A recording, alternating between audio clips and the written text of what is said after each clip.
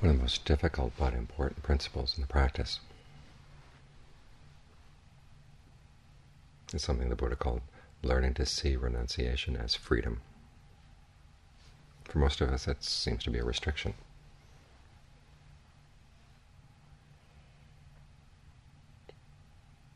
As when you're getting the mind to focus on the breath.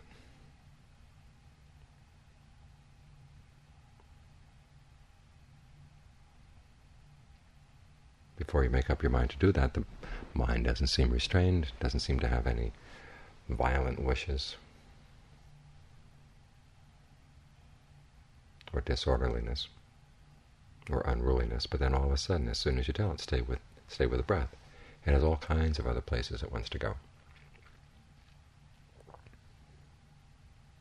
Complaining that it's being constricted, complaining that it's being tied down. You have to learn not to listen to those arguments.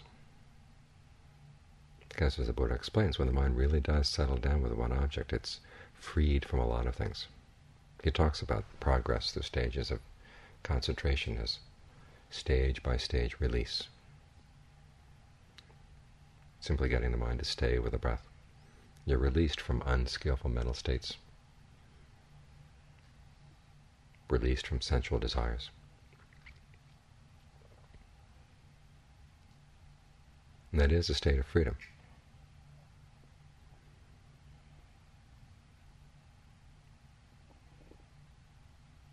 But there's a part of the mind that doesn't see that way. In fact, that part of the mind gets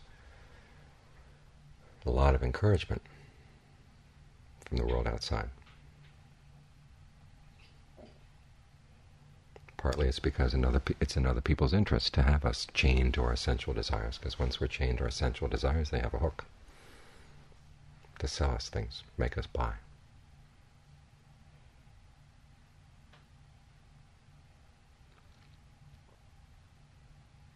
And our desires play along with that. We mistrust the impulse toward celibacy, the impulse towards renunciation. I was talking a while back to a Zen practitioner, admittedly someone who wasn't all that advanced, about issues of conflict resolution in the community. And I pointed out how having the Vinaya as our standard was very liberating. And to him that was an unusual idea, that rules could be liberating. Part of their quest, he said, was to learn how to see beyond rules, so that you weren't confined by them. So how could rules be liberating? Well, I pointed out, for one thing, we don't have to sit around discussing what the standards of behavior in the community are going to be. Week after week after week. It's all settled. The standards are livable, they're humane. So that having the standards established liberates us to have a lot more time to practice. I mean, that's just a very basic example.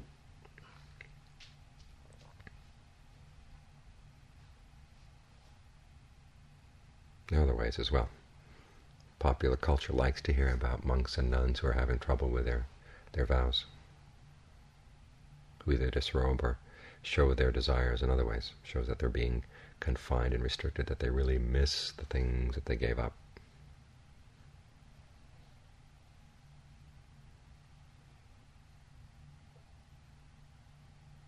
But when you really get a taste of what it's like to get the mind to settle down without having to hanker after other things, you find how liberating it is.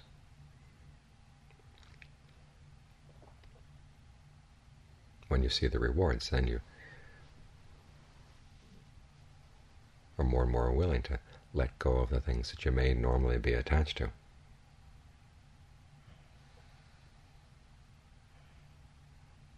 In favor of the freedom of not being attached.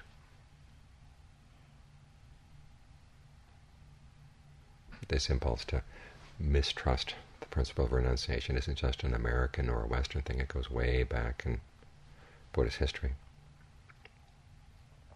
For example, the Mahayana ideal that arahants are stuck in a limited nirvana.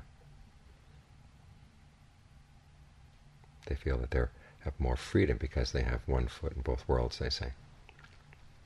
Well, nirvana is the opposite of being stuck. For one thing, it's not a place. When there's no place, there's no being stuck in anywhere. Secondly, the person who attains nirvana is totally undefined and no restrictions whatsoever.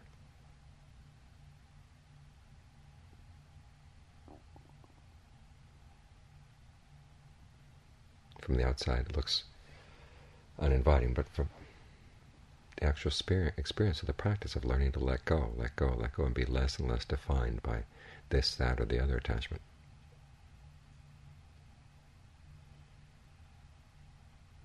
There's a huge freedom that comes along with it.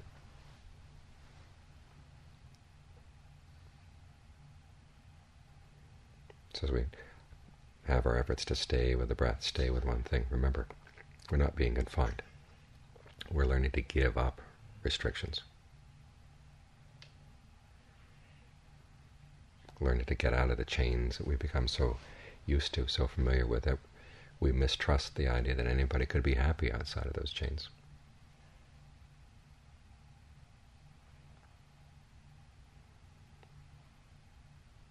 But this freedom is just what the Buddha is talking about.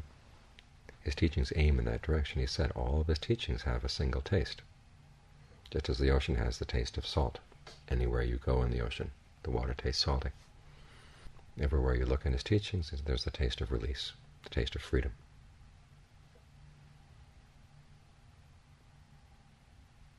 Even when he teaches restraint of the senses, again, it's for the purpose of liberating the mind from all the unskillful states that would arise if we weren't careful.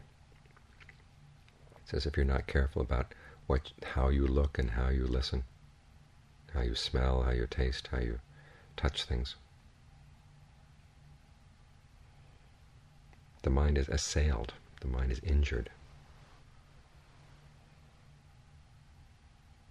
by sense objects.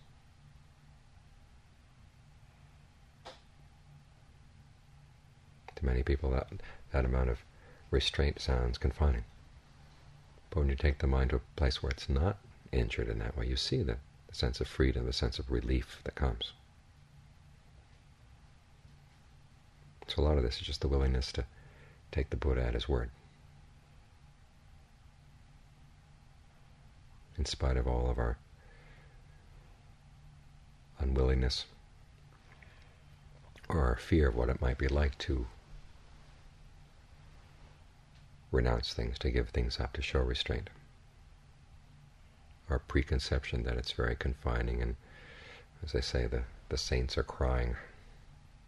Rather we be with the sinners who are laughing. Well, the sinners don't laugh all that long.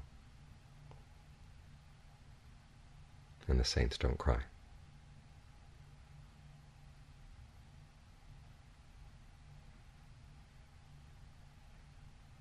They're totally free. So allow space in your imagination for that possibility, that renunciation really is freedom.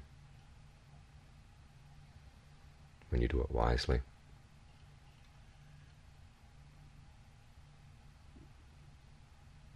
when you do it with an understanding. Open up your imagination.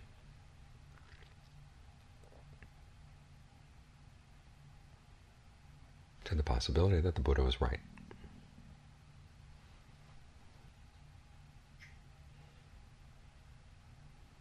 That all these practices and all these rules really do have the taste of freedom.